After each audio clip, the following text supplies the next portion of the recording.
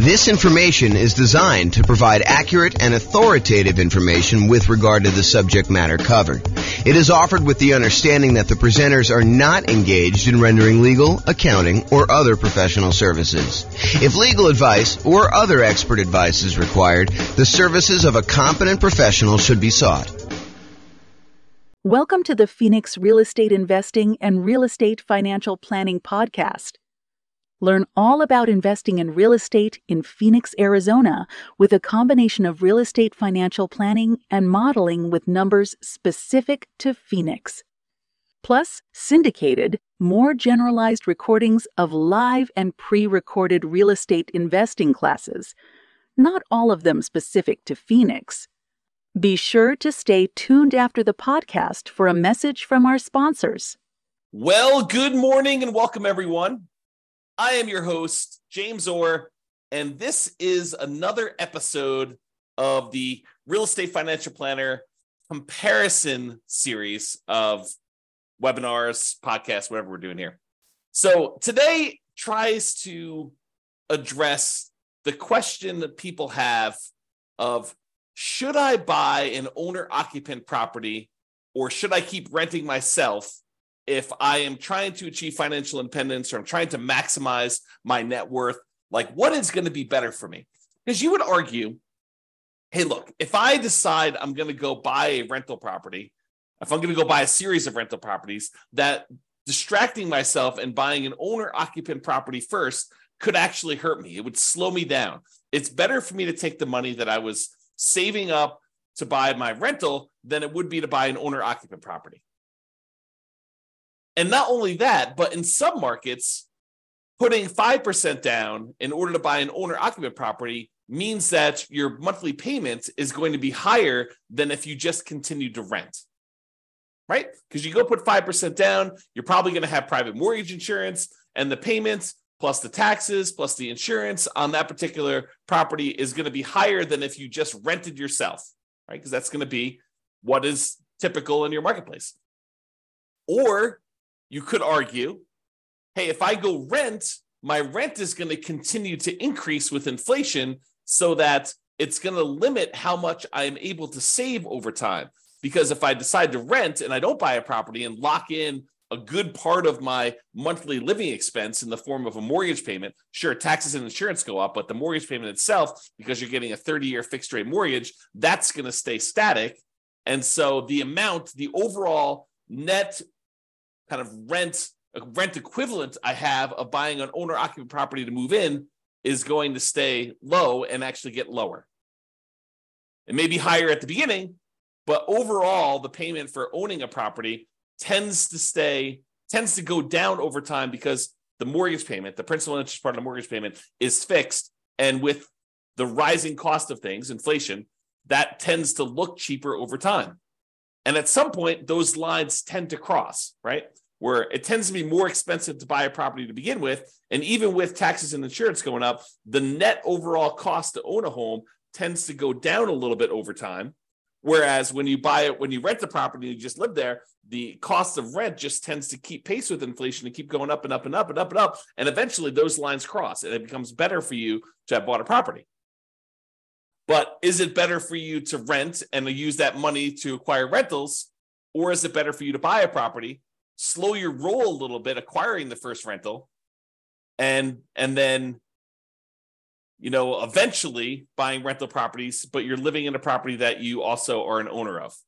And then there's the whole discussion of eventually the property that you're living in, if you go and you buy one, you no longer have a mortgage on it at all, which then even reduces what you need in order to be considered financially independent. If you were earning $10,000, if you were spending $10,000 a month on all your expenses and $2,000 a month of that was your mortgage payment, well, eventually when your mortgage payment goes away, you no longer need to achieve $10,000 a month in passive income from your investments in order to be considered financially independent. Instead, now, because your mortgage payment is paid off and you no longer have that $2,000 a month mortgage payment, you really only need $8,000 a month to be considered financially independent.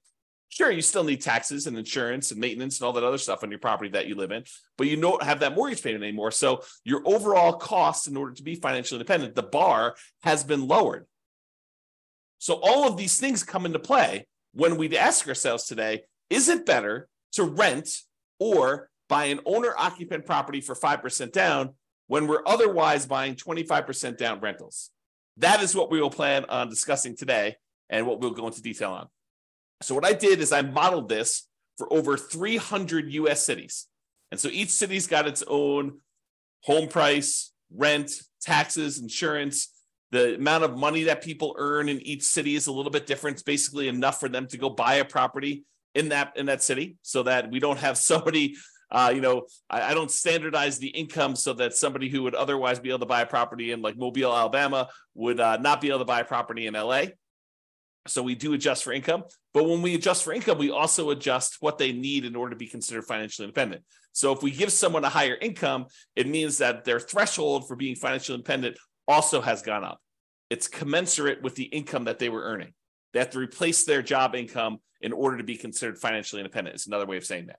Okay, so we modeled this for 300 cities, and you will see which one is better. Because I think there's a debate, right? Which one of those factors is going to be the most powerful? What's going to be the biggest impact, and what is going to be the biggest limitation for someone wanting to achieve financial independence? And then not only financial independence, but which one leaves you with the highest net worth and which one's riskiest? Because I think all of those things are factors in which one we do. Okay, so in both scenarios, kind of like we're comparing A to B, they're going to be buying 25% down payment rentals. The idea is that the strategy is you're going to save up 25% down plus some reserves and all that other stuff, and you're going to go buy rental properties with that. The difference is going to be one person's going to rent, the other person is going to buy an owner-occupant property with 5% down first. Okay, so that's going to be the comparison. So the 5% down owner-occupant first, then 25% down rentals, they're going to save up until they can buy a 5% down owner-occupant property to live in. Then they're going to live in that property forever. Then they save up until they could buy a rental property with 25% down, plus closing costs, plus reserves on every property that they own, okay, including their personal expenses. And they will repeat that until they have up to a maximum of 9 rental properties, each that they bought with 25% down. With the other strategy, remain a renter yourself, then 25% down rentals, which I'm calling 25% down, no owner-occupant, no OO. Then you remain a renter for the entire time, and your rent goes up with inflation, just like the rent on the properties you're buying. You buy 25% down rentals when you've saved enough for a down payment, plus closing costs, plus 6 months of reserves for both your personal expenses and reserves on all properties you own. And you also still need to be able to qualify for that loan for 45% debt to income ratio. So all the qualifications for buying the 25% down are the same regardless of which strategy. Just in one case, we're buying a 5% down owner-occupant property first, which could impact their ability to be qualified to buy the rental property. Because if you're buying a property with 5% down, then you need to be able to cover that payment. And if it's higher, that could limit when you can buy your rental. You may have enough for down payment, but your DTI may not be in line. And that actually is calculated in our modeling. So realize that that could be a factor for some cities. Okay, I put the URL on the screen if you want to go, dive deeper into the charts and see the results for your specific city. Because I'm going to do the aggregate. But if you want to drill down and see it, I'll put the link in the show notes, but it's also on the video right here. So if you want to go look at that. All right. So in order to be considered financially independent, what they need to have is the income from their rental properties, net of all expenses, and the income they have from investing money in the stock market, which any extra money they have, we assume that it's invested in the stock market. But any income they have coming from the stock market needs to exceed their personal expenses. And so we calculate the money from the stock market as the amount that they have invested times the safe withdrawal rate, and then we convert that to monthly. So if they have $1 million and you're using the 4% safe withdrawal rate, which is what we use, they're generating about $40,000 a year from any money that they have invested in the stock market. You divide that by 12, and that's about what we credit them to see if they are financially independent when we're doing that calculation. For the rental property income, we basically take all the income from rent and any other income they get, and we subtract out all the expenses, including vacancy, principal payment, interest part of the payment, taxes, PMI, any property owner's insurance, maintenance, and management. So we subtract out all those expenses on the property, and whatever they're left over is a net positive cash flow. So those two things combined, for the sake of this modeling, is what counts. If you're doing other modeling, we also would count normally Social Security, any annuities that they have, and any pensions that they have. But in this case, that doesn't apply. There's none of those that get applied in this particular set of modeling that we did. Okay.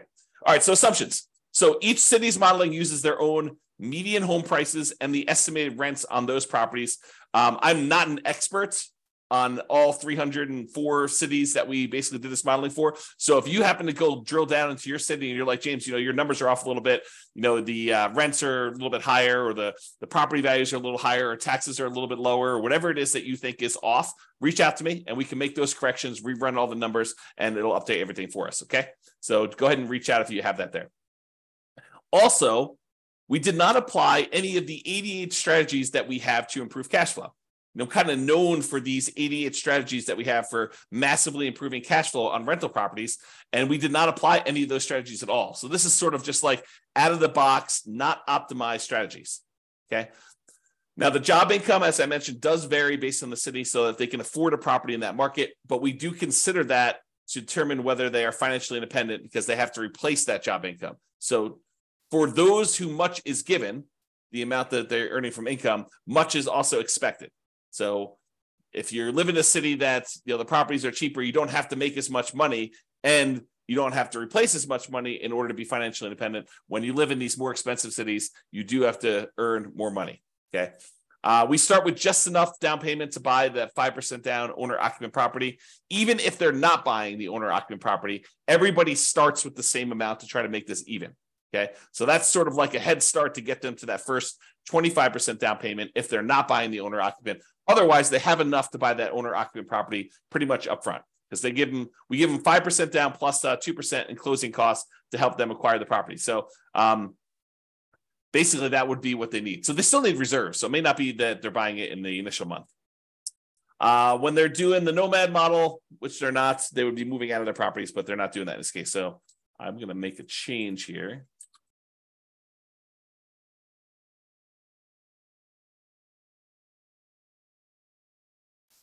All right.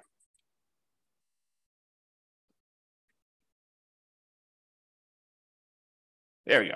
So interest rates. So when buying the owner-occupant property, we assume they're getting an interest rate of 6.5% when they put 5% down.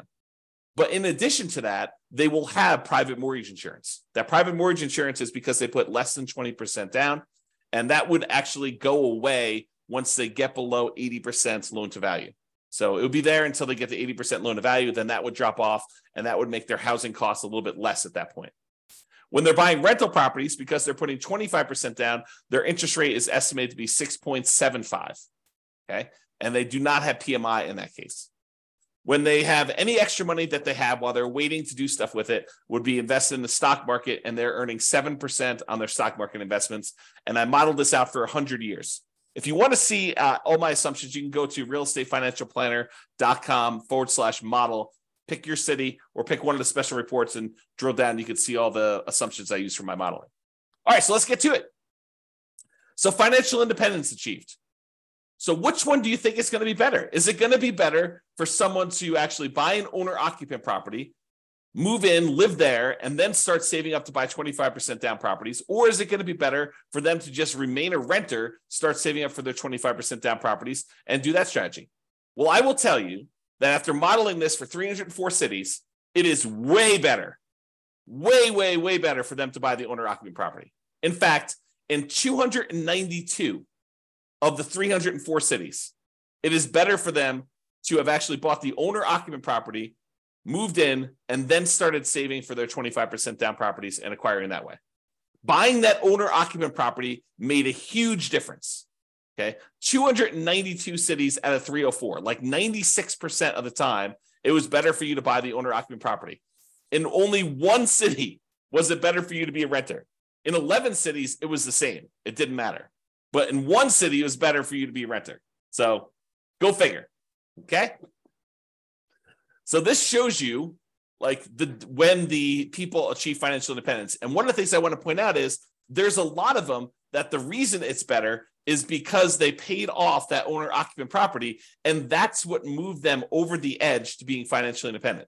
This one big peak right here is when people had an owner-occupant property, and because they bought that very early on, and about 30 years later is when they paid that thing off, that means that because they paid off their owner-occupant property, they no longer have a mortgage payment, and so the amount that they need in order to be financially independent drops by whatever that amount of their mortgage payment was. So if they needed $8,000 to be financially independent and the mortgage payment was $1,500, now they only need $6,500 in order to be considered financially independent. And sometimes as soon as they just pay off that property, then it moves them over the edge because they were already at $6,500. They weren't at the $8,000 they needed. Maybe they're at $6,700, but as soon as that property gets paid off, then they actually trigger being financially independent. And so you have a bunch of them happen right then, as soon as they pay off that owner-occupant property. You don't get that effect when you are a renter. When you are renting yourself, you never have your property get paid off. You are always paying rent on that property. I've been watching a new documentary series about finances on Netflix. I won't say which one, but one of the things they discuss on there is this idea of it's okay to rent. It's okay to not buy property. And while I totally agree it is okay to not buy property, and that is okay to rent, you don't get this benefit if you rent.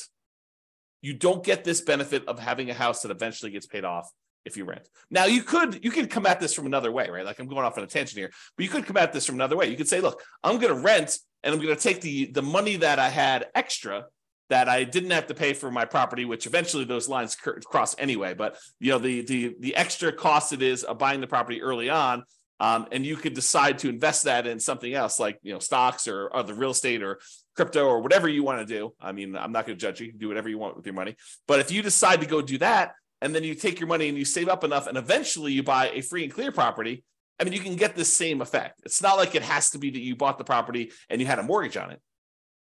Or you could save up enough money so that the payment is lower than renting. You can not put 5% down. You can put 20% down, 30% down, 40% down, 50% down, and actually have your payment be less.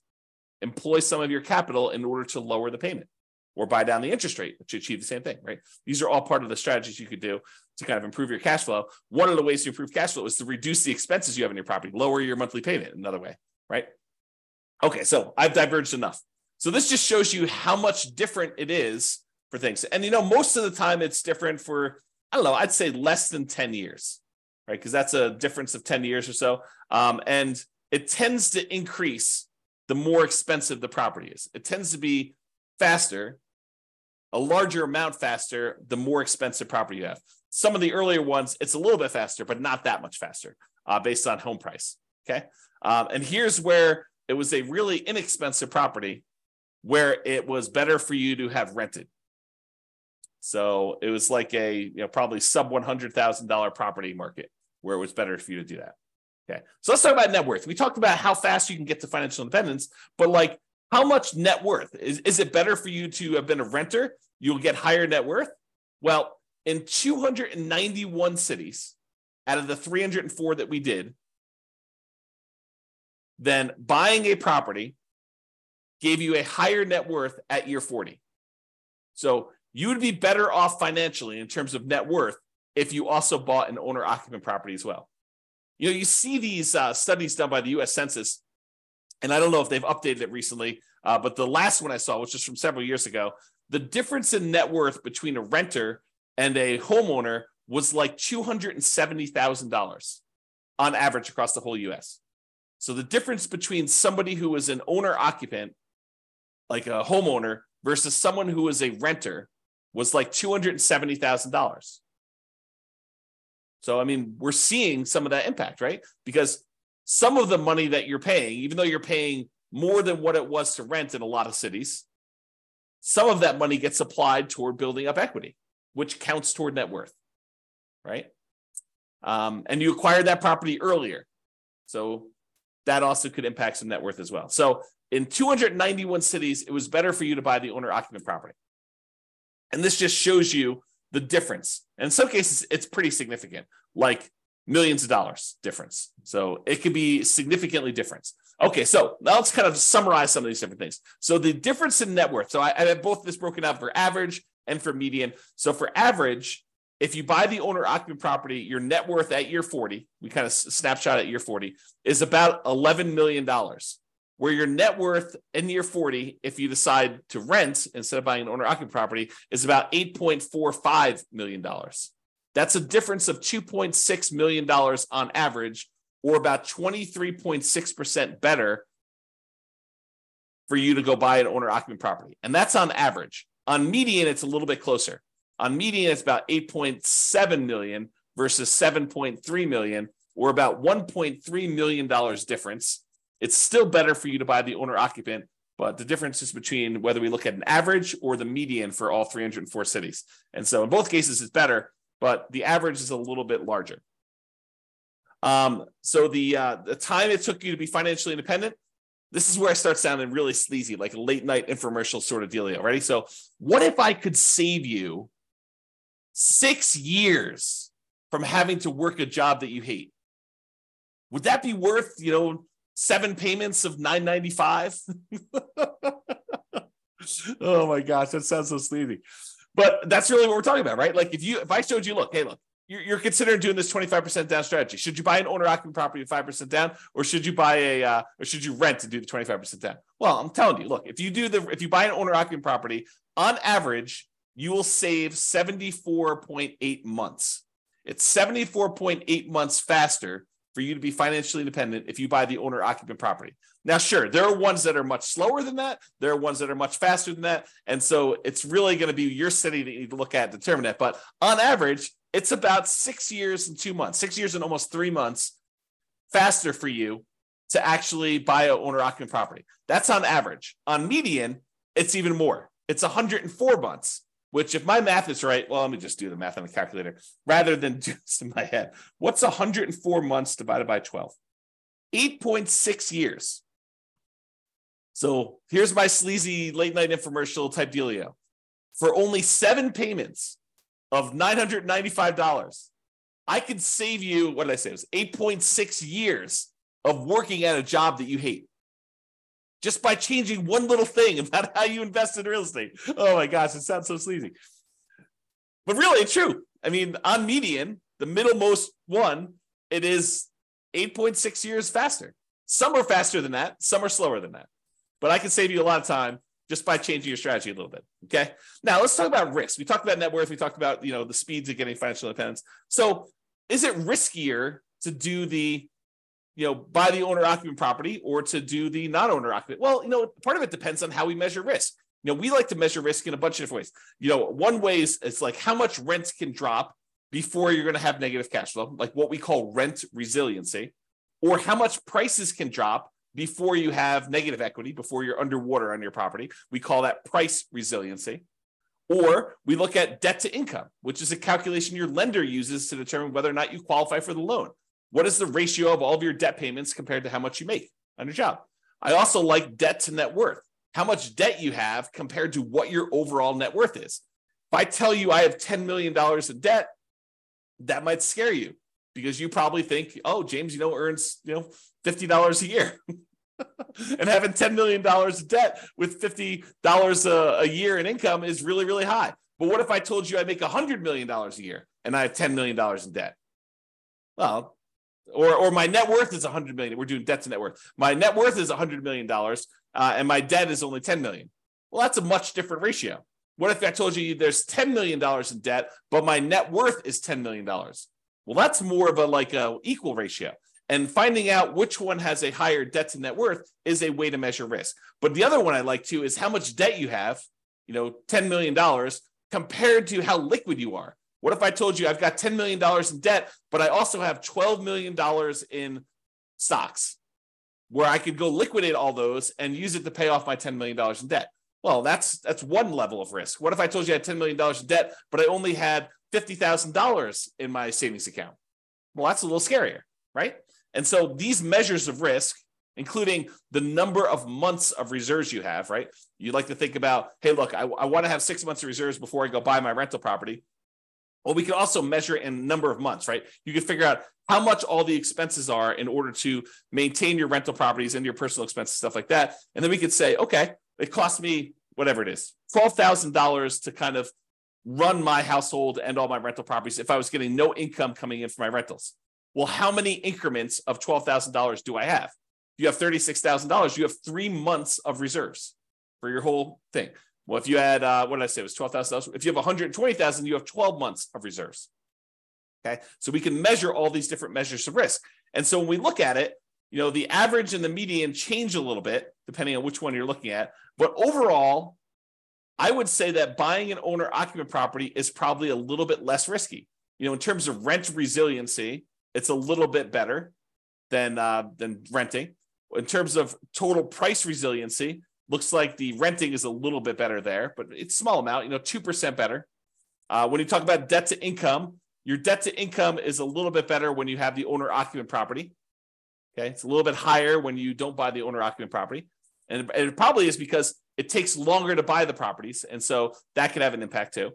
And these risks, they can change over time, right? Like we could do a snapshot of what the risk looks like, for the first 5 years. We could do a snapshot of what the risk looks like for the next 5 years or year 7 or whatever we want to do. But this is showing you the risk over the entire 100-year period, which if you have a really long period of very low risk situation, then that could be outweighed by, very risky stuff early on. So it's deceptive to look at this. I think you need to really drill down and look at this, but at least we give you a measure to look at risk, right? In terms of debt to income, a little bit better for you to buy the owner occupant in this case. And for the debt to net worth, a little bit better for you to have rented in that case. And debt to account balance, it's a little bit better for you to have bought the owner occupant. And then for months of reserves, it was way better for you to actually buy the owner occupant property because eventually that thing gets paid off and some of your expenses go down. So I think that that's a major factor in what's going on there. All right. So as I mentioned a couple times throughout here, you could apply all the 88 strategies that we have to improve cash flow to get these numbers to look better, right? At least for the rental side of things. Now, we've basically been using median price properties and what rent might be on each one of those properties. You should be able to choose and do better than this, right? I think if you do any type of effort in finding and selecting properties and applying any of these 88 strategies, you should be able to do better than what I've shown on here. And as I mentioned, if you're an expert in your market and you think my numbers are wrong, please do reach out so we can update those so that they get better for everybody. So in conclusion, in our current market conditions, our current prices, our current interest rates, our current rents, and it is May 15th, 2023 when I'm doing this, and I'll do updates over time. I'm trying to do one of these classes a week as part of a series. But we'll kind of go through all the different comparisons we've got, and then we'll come back and revisit and update things. And the website will get updated as I rerun numbers, because once I update prices and interest rates and things like that, I rerun everything. And so if you're visiting these charts on the website after this video, they may be different. They're likely to be different because prices and interest rates and everything else changes, which changes everything. Okay. So in our current market conditions, current price, current interest rate, current rents in about 304 US markets using what I would consider to be less than ideal median price and rents on properties, buying an owner-occupant property when you would otherwise be buying 25% down rentals is a faster path to financial independence in 292 of 304 cities, about 96% of the cities. Okay. And for net worth, buying an owner-occupant property first also gives you a higher net worth in 291 of the 304 cities, about 95.7% of them. The market does matter a little bit, but in general, you should probably buy an owner-occupant property. That is what the conclusion should be, okay?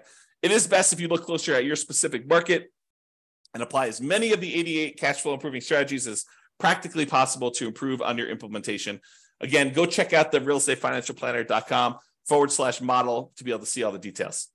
Hope you enjoyed this class. I hope you enjoyed this series. I kind of like the comparison and dispelling some of the myths out there about should you do X versus Y and why it's always better to do Z versus R or whatever you're trying to do, right? Like the idea that people have these things in their mind like, oh, that's silly, James. Everybody knows that it's better to do this. Really? Really? That's a belief you have. And then we go do the math and we find out that maybe it's not even like the majority of the time that is the case. Sometimes it is. Sometimes it's like this, where it's like 96% of the time, it's better to do one strategy than another. But other times it's not nearly as close. It's a third of the time, or 2/3 of the time it's better to do this, or half of the time it's better to do this. And sometimes it matters like what market you're in from a kind of like price, where it's always better in more expensive markets to do it this way, or it's always better in cheaper markets. So all these things matter. And I think comparing them and like learning about these different nuances can help you become a better overall investor and better at helping your friends and family when they tell you in their market that they're considering doing this. And you're like, that doesn't make any sense. We always do it this way. And maybe in your market, that's true, but maybe in their market, that's not true.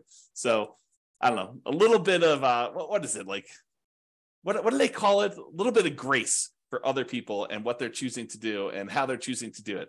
Because it may not be the same for them as it is for you. I think that's one of the things we're kind of adjusting here and realizing as we do these. All right, that's all I got for you. Have a great day, everybody. I will talk to you all soon. Bye-bye for now. With home prices up, mortgage interest rates up, and rents up, but not quite enough to counteract the higher prices and interest rates, cash flow on rental properties in Phoenix is harder than ever. Book a call with the Real Estate Financial Planner to apply our proprietary 88 strategies to improve cash flow on your rentals. See the show notes for a link to schedule your call and improve your cash flow today. If you're a real estate agent, lender, or professional in Phoenix that wants to help our real estate investor listeners, consider reaching out to learn about collaboration opportunities with this podcast. We'd love to add more value to our listeners by having you assist our investors buy, sell, and finance their real estate investments. See the show notes to schedule a call to discuss collaboration opportunities.